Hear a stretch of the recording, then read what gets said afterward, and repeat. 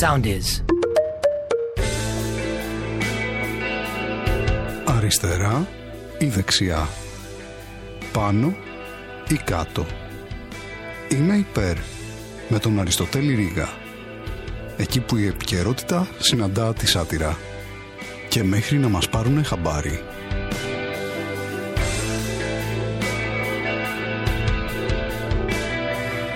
Χαίρετε φίλες και φίλοι, επειδή κάποια κουβέντα τώρα έχει ανοίξει τώρα πρόσφατα εδώ και κάτι δεκαετίες με το μεσανατολικό ζήτημα με τη Γάζα κτλ.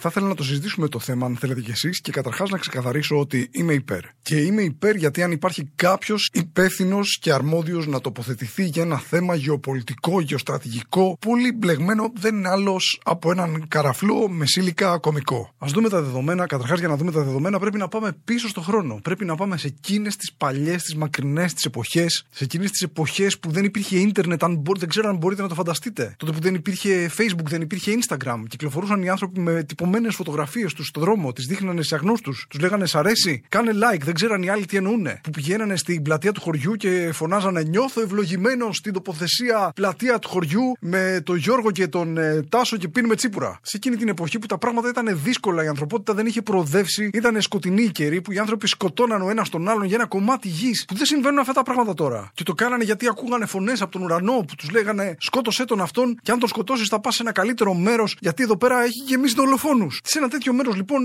κάποιοι άνθρωποι μέναν εκεί πέρα και αποφάσισαν ότι έχουν βρει το Θεό. Κανένα πρόβλημα. Και ότι ο Θεός τους είναι καταπληκτικός. Επίσης κανένα θέμα. Και μετά ήρθαν κάποιοι άλλοι και αποφάσισαν ότι δεν είναι αυτός. Είναι κάποιος άλλος ο οποίος έχει μια σχέση όμως με το δικό τους. Δηλαδή είναι γιος του. Γιατί. Δεν είναι και ότι η πρώτη ήταν τελείως τρελή. Όχι. Είναι λογικό αυτό το πράγμα, έχει συνέχεια. Και ότι αυτός είναι ο πραγματικός. Και μετά ήρθαν κάποιοι άλλοι και είπανε: όχι, δεν είναι κανένας από τους δύο. Είναι κάποιος άλλος, ο οποίος όμως και αυτός έχει σχέση με τους άλλους δύο. Είναι μπατζανάκης, είναι σταυροκούμπαρος, κάτι έχει μια συγγένεια. Και ήταν όλοι αυτοί σε ένα μέρος, ας πούμε, στο οποίο ξεκίνησαν αυτές οι θρησκείες, οι οποίες σιγά σιγά έγιναν, ρε παιδί μου, απέκτησαν τεράστια διάδοση. Έγιναν viral, ας πούμε. Και είναι όλα αυτά είναι σε ένα μέρος το οποίο μπορείς να επισκεφθείς κανονικά. Δηλαδή μπορεί να πας εκεί πέρα και να είναι εδώ το ένα το ιερό μέρος του άλλου, εδώ το άλλο, εδώ του τρίτου.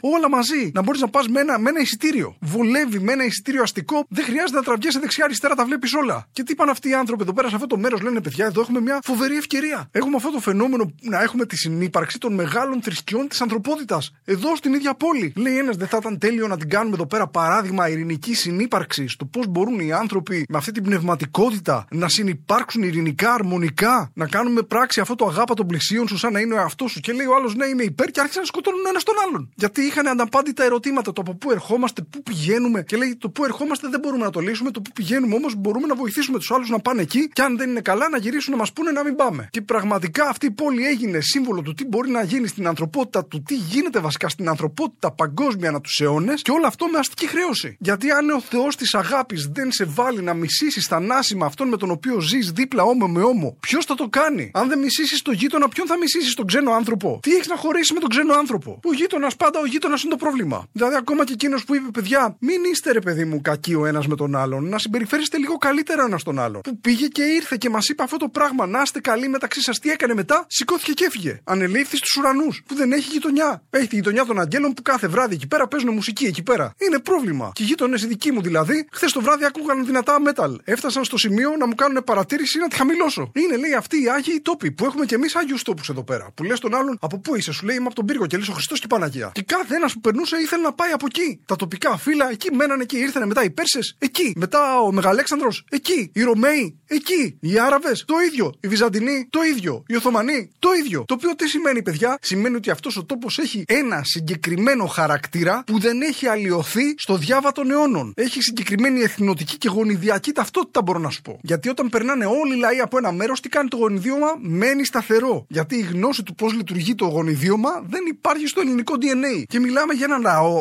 ο οποίος έχει εκδιωχθεί περισσότερο από οποιονδήποτε λαό στην ιστορία της ανθρωπότητας. Που έχει δαιμονοποιηθεί, που έχει στοχοποιηθεί, που έχει γίνει αρχέτυπο, που έχει διωχθεί ανά τους αιώνες από το Μεσαίωνα. Το οποίο έφτασε και στο αποκορύφωμά του στο Δεύτερο Παγκόσμιο Πόλεμο, που οι άνθρωποι αυτοί χάσανε 6 εκατομμύρια από το συστηματικό βιομηχανικό αφανισμό τους. Σε κλίμακα που δεν έχει ξαναδεί ο πλανήτης. Και έχει γίνει αυτό για να φτάσουμε στο σημείο τώρα, σήμερα, να υπάρχουν άνθρωποι που το αρνούνται. Να λένε δεν έγινε αυτό. Όχι. Εδώ τους λένε στρατόπεδο συγκέντρωσης. Ναι, λέει, εδώ βάζανε τους αφηρημένους. Τους λέγανε πήγαινε εκεί και συγκεντρώσου. Αυτούς που έχουν διάσπαση προσοχής. Να, εδώ, ας πούμε, είναι αυτοί που κάνανε αφηρημένη τέχνη. Και τελείωσε ο Δεύτερος Παγκόσμιος Πόλεμος και είπαν οι νικητές, παιδιά, εδώ πρέπει να δώσουμε μια λύση στο θέμα. Να δώσουμε μια τελική λύση. Και λένε οι άλλοι, παιδιά, δεν θέλουμε να τα ακούμε αυτό το πράγμα, έτσι. Λάθος phrasing. Λένε, OK, εντάξει, να το πούμε αλλιώς, ρε παιδί μου, να δώσουμε μια λύση, ρε παιδί μου, να σας δώσουμε ένα κομμάτι εκεί γης, αυτό το κομμάτι γης που σας έχει υποσχεθεί ο ένας πραγματικός, ο γνήσιος, ο αληθινός Θεός, με αυτό το πληρεξούσιο που έχει υπογράψει πριν από 4.000 χρόνια, με αυτή τη συμβολιογραφική πράξη. Αυτό είναι ξεκάθαρα, διαβάστε το. Που σε κάνει, παιδί μου, να αναρωτιέσαι μήπως υπάρχει κάποιος άλλος λαός, ας πούμε, που το έχει υποσχεθεί ο Θεός τα φάρσαλα πριν από 4.000 χρόνια. Να έχουμε θέματα. Και λένε, εντάξει, ευχαριστούμε, θα πάμε κι άλλα. Ξέρετε κάτι, υπάρχουν άνθρωποι εκεί, υπάρχουν ήδη άνθρωποι που μένουν. Τι θα κάνουμε με αυτούς? Θα βρούμε μια λύση. Προσωρινή, αλλά τελικά σιγά σιγά θα οδεύουμε με τον καιρό προς μια τελική λύση. Του λένε, παιδιά, πάλι τα ίδια. Πάλι τα ίδια. Εντάξει, λέει, θα βρούμε μια τελική λύθη. Γιατί κάποια στιγμή θα το ξεχάσουμε. Και σε αυτό το σημείο πρέπει να πω το εξής: ότι δεν γίνεται να τους σουβαλιάζουμε. Δεν γίνεται να τους σουβαλιάζουμε όλους. Δεν γίνεται. Δεν είναι όλοι το ίδιο. Δηλαδή, επειδή υπάρχουν ψύχρεμες απόψεις εντός του κράτους αυτού που αντιτίθενται στην πρακτική της κυβέρνησης, που διαφωνούν με τις επιλογές, που διαφωνούν με τα όπλα και με τη βία, που λένε δεν θα κάνετε αυτά τα εγκλήματα στο όνομά μας, που είναι φιλιρινικοί. Επειδή υπάρχουν αυτοί, δεν θα τους ισοπεδώσουμε όλους να πούμε ότι είναι όλοι το ίδιο. Γιατί και εμείς οι Έλληνες τι κάνουμε? Και εμείς ως λαός συνολικά κατά 100% εκφραζόμαστε από τις επιλογές της κυβέρνησης, της δικιάς μας. Βέβαια, είμαστε όλοι υπέρ με το να συγκρούονται τρένα με τοπική σύγκρουση. Βέβαια, και να ψηφίζουμε πάλι τον Υπουργό που ήταν υπεύθυνος. Κατά 41%, 100%. Είμαστε όλοι υπέρ στο να υπάρχουν στρατόπεδα συγκέντρωσης, hot spot μεταναστών, να γίνονται επαναπροωθήσεις. Όλοι μας στοιχιζόμαστε πίσω από τις επιλογές της κυβέρνησης, βέβαια.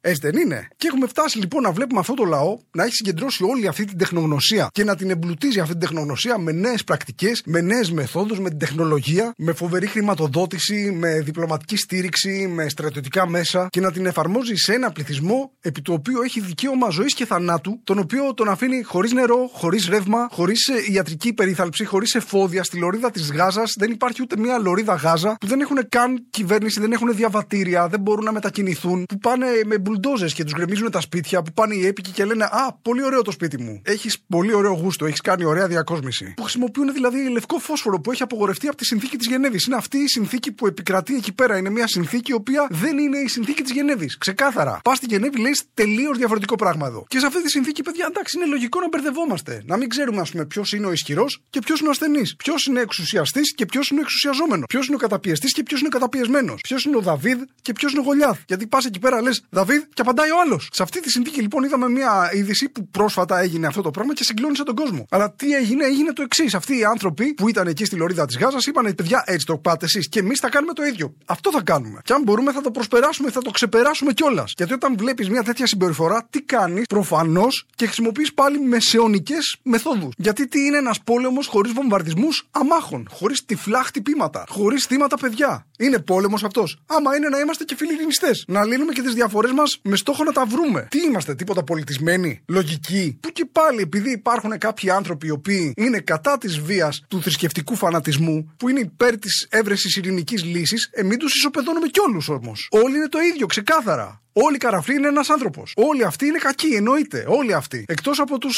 Σαουδάραβες, που αυτοί δεν είναι μουσουλμάνοι σαν τους άλλους, είναι πλούσιοι, είναι μουσουλμάνοι. Έχουν λεφτά. Εντάξει, ναι, εφαρμόζουν και αυτοί ακραίο μουσουλμανικό νόμο. Εντάξει, αλλά έχουν και Φεράρι. Δεν μπορούμε να το προσπεράσουμε αυτό, πάει πολύ γρήγορα. Και οι δυτικοί είναι όλοι καλοί. Εννοείται. Γιατί με το που έγινε αυτό το πράγμα πήγαν όλοι και καταδίκασαν τον εισβολέα και του είπανε γύρνα πίσω στη Ρωσία. Ή κάπως έτσι. Δηλαδή, σε αυτό το θέμα έχουν μια σταθερή συμπεριφορά η οποία είναι η εξής. Βλέπουν τι γίνεται, ποιος εισβάλλει, σε ποιον εισβάλλει και το κρίνουν κατά περίπτωση. Και αυτό το κάνουν πάντα. Αυτό είναι σταθερό. Πού έγινε η εισβολή? Στο Κουβέιτ μπουκάρουμε. Στην Κύπρο δεν μπουκάρουμε. Στην Ουκρανία μπουκάρουμε. Ή περίπου στηρίζουμε. Στην Παλαιστίνη δεν μπουκάρουμε. Είναι σταθερό αυτό το πράγμα. Και έχουμε φτάσει τώρα στο σημείο που περιμένουμε από στιγμή σε στιγμή να εκενωθεί η λωρίδα της Γάζας. Έχει δοθεί τελεσίγραφο να φύγουν 2 εκατομμύρια άνθρωποι, οι οποίοι, παιδιά, περνάνε αυτοί υπέροχα εκεί πέρα. Δηλαδή είναι 2 εκατομμύρια άνθρωποι σε μια έκταση που είναι περίπου η Θάσος. Χωρίς νερό, χωρίς ρεύμα, με βομβαρδισμούς. Τους λένε φύγετε και πάτε πού να πάτε. Δεν ξέρουμε πού να πάτε. Δεν ξέρουμε πού να πάτε. Θέλετε να μπείτε σε καράβι? Θα σας στείλουμε πίσω. Θα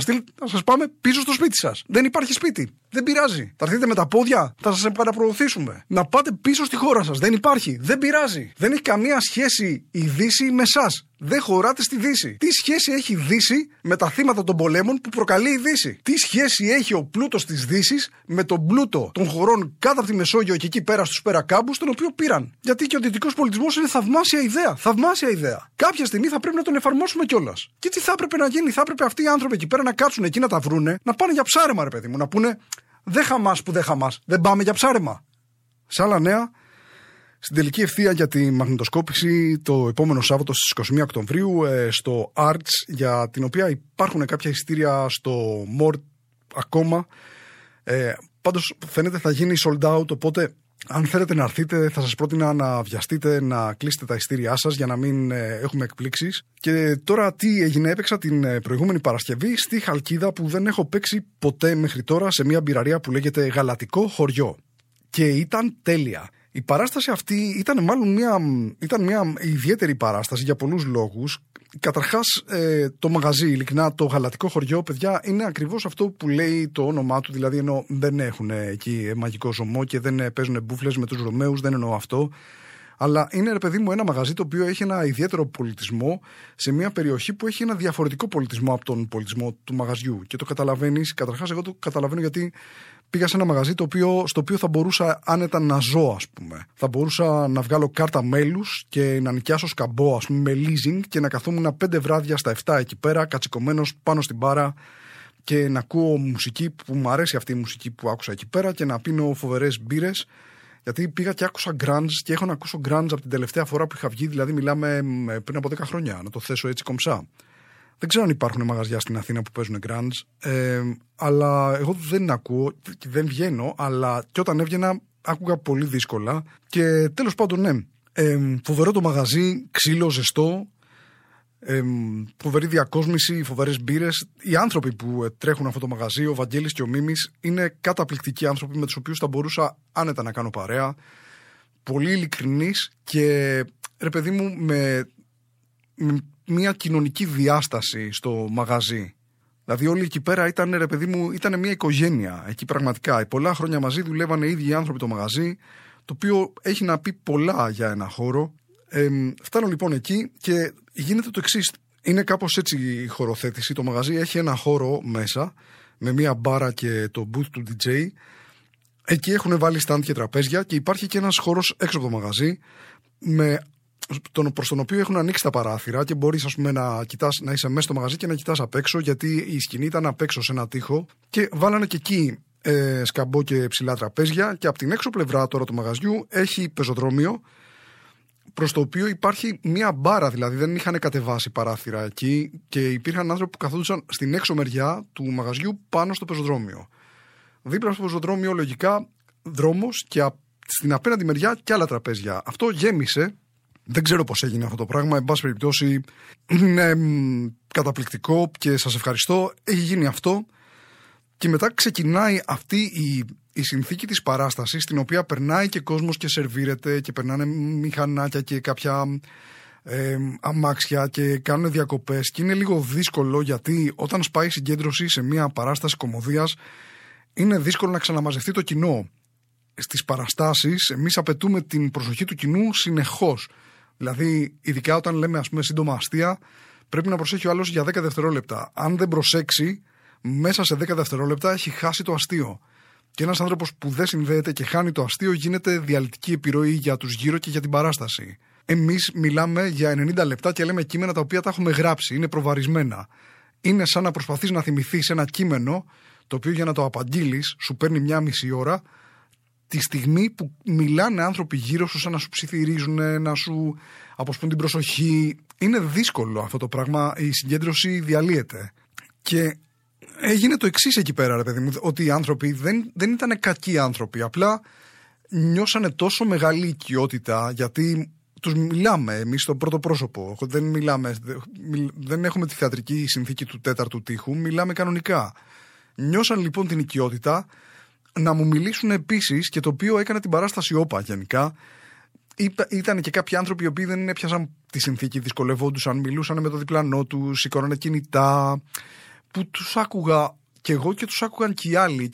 Και ήταν δύσκολο, πάλεψα πάρα πολύ για να το φέρω αυτό το πράγμα. Δηλαδή, έφτασε στο δεύτερο μέρος για να γίνει πραγματικά να συνδεθεί το κοινό εκεί μαζί μου και να λειτουργήσει η παράσταση όπως ξέρω ότι λειτουργεί.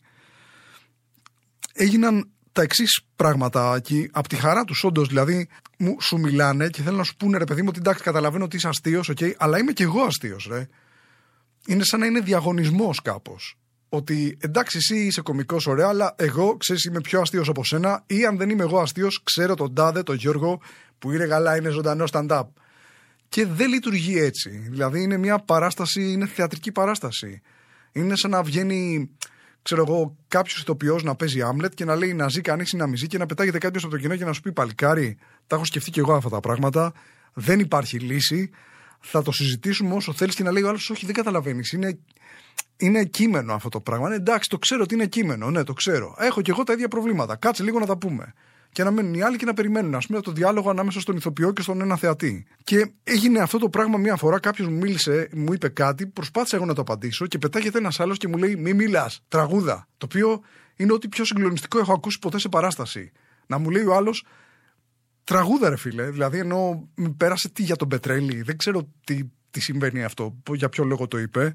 Αλλά έγινε αυτό. Ένα οριακά προσβλητικό και κολακευτικό πράγμα ταυτόχρονα. Ή ένας άλλος, ας πούμε, που έλεγα για το πρωινό εσπρεζάκι ότι ήθελα να το εκδώσω κάποια στιγμή και έχω το αστείο που λέω θέλω να το εκδώσω πριν εκδοθώ και γυρνάει και μου λέει θα εκδοθείς. Το οποίο δεν ξέρω. Το μόνο που σκέφτηκα να το απαντήσω είναι εκείνη τη στιγμή ήταν φαίνεται ότι θα εκδοθώ. Αν περίμενα από εσάς, ας πούμε, δεν θα γαλήσει. Που πάλι καλά που μου ήρθε. Αλλά. Έγινε αυτό, πάλεψα πάρα πολύ και τελειώνει η παράσταση και δέχομαι μια επίθεση αγάπης τρομερή. Ένα απίστευτο πράγμα, να με παίρνουν αγκαλιά, να φωτογραφιζόμαστε, να μου λένε μπράβο, να ξανάρθεις. Ένα πολύ πολύ περίεργο πράγμα από ανθρώπους. Δηλαδή ήρθε ο τύπος εκεί πέρα που μου είχε πει θα εκδοθείς και μου λέει όταν σε είδα νόμιζα ότι θα περάσω άσχημα. Αλλά τελικά είσαι πάρα πολύ καλός. Και ήθελα να του πω δύο πράγματα. Ένα μίξ από σε ευχαριστώ πάρα πολύ και ένα τι λες, δηλαδή, οκ. Αλλά ναι, αυτό φοβερό. Θα ξαναπάω σίγουρα. Μου πρότεινα να πάω να κάνω DJ set εγώ. Στο μεταξύ είναι καταπληκτικό αυτό το πράγμα, γιατί ποτέ δεν φιλοδοξούσα στη ζωή μου να γίνω DJ. Και δεν ξέρω πώς θα γίνει, αλλά θα έχει πλάκα φαντάζομαι. Και πήγα στο ξενοδοχείο για λίγες ώρες, γιατί έφυγα την επόμενη μέρα στα Χαράματα και ξύπνησα.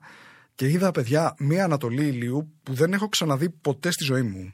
Ήταν ένα θέαμα απίστευτο, το φωτογράφησα, έβγαλα και κάτι, ανέβασα κάτι stories, έκανα ένα post.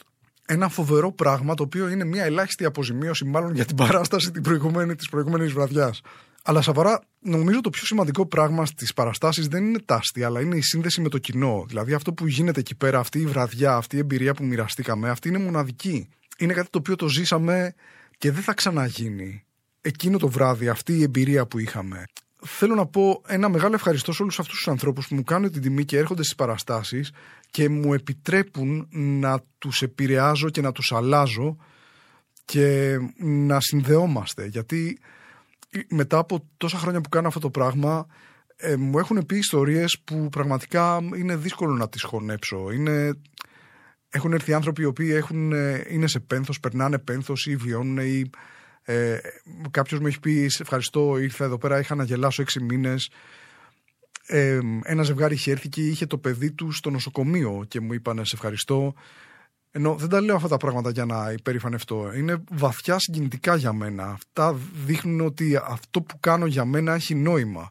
Δηλαδή ακόμα κι αν έρθει κάποιος, ρε παιδί μου, και πει ξέρεις κάτι, υπάρχουν καλύτεροι κωμικοί από το Ρήγα και εντάξει, ναι, υπάρχουν καλύτεροι κωμικοί από το Ρήγα, αλλά δεν με νοιάζει αυτό το πράγμα. Με νοιάζει το να είμαι εκεί, εκείνο το βράδυ και να ζω την εμπειρία της παράστασης με τους ανθρώπους που είναι κάτω και με τιμάνε και με βλέπουνε.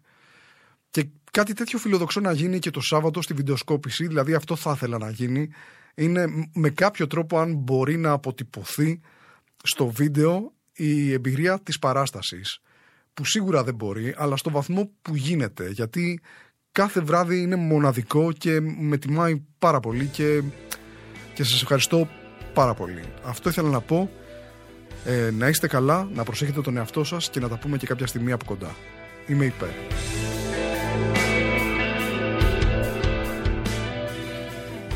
ακολουθήστε μας στο Soundees, στο Spotify, στο Apple Podcasts και στο Google Podcasts.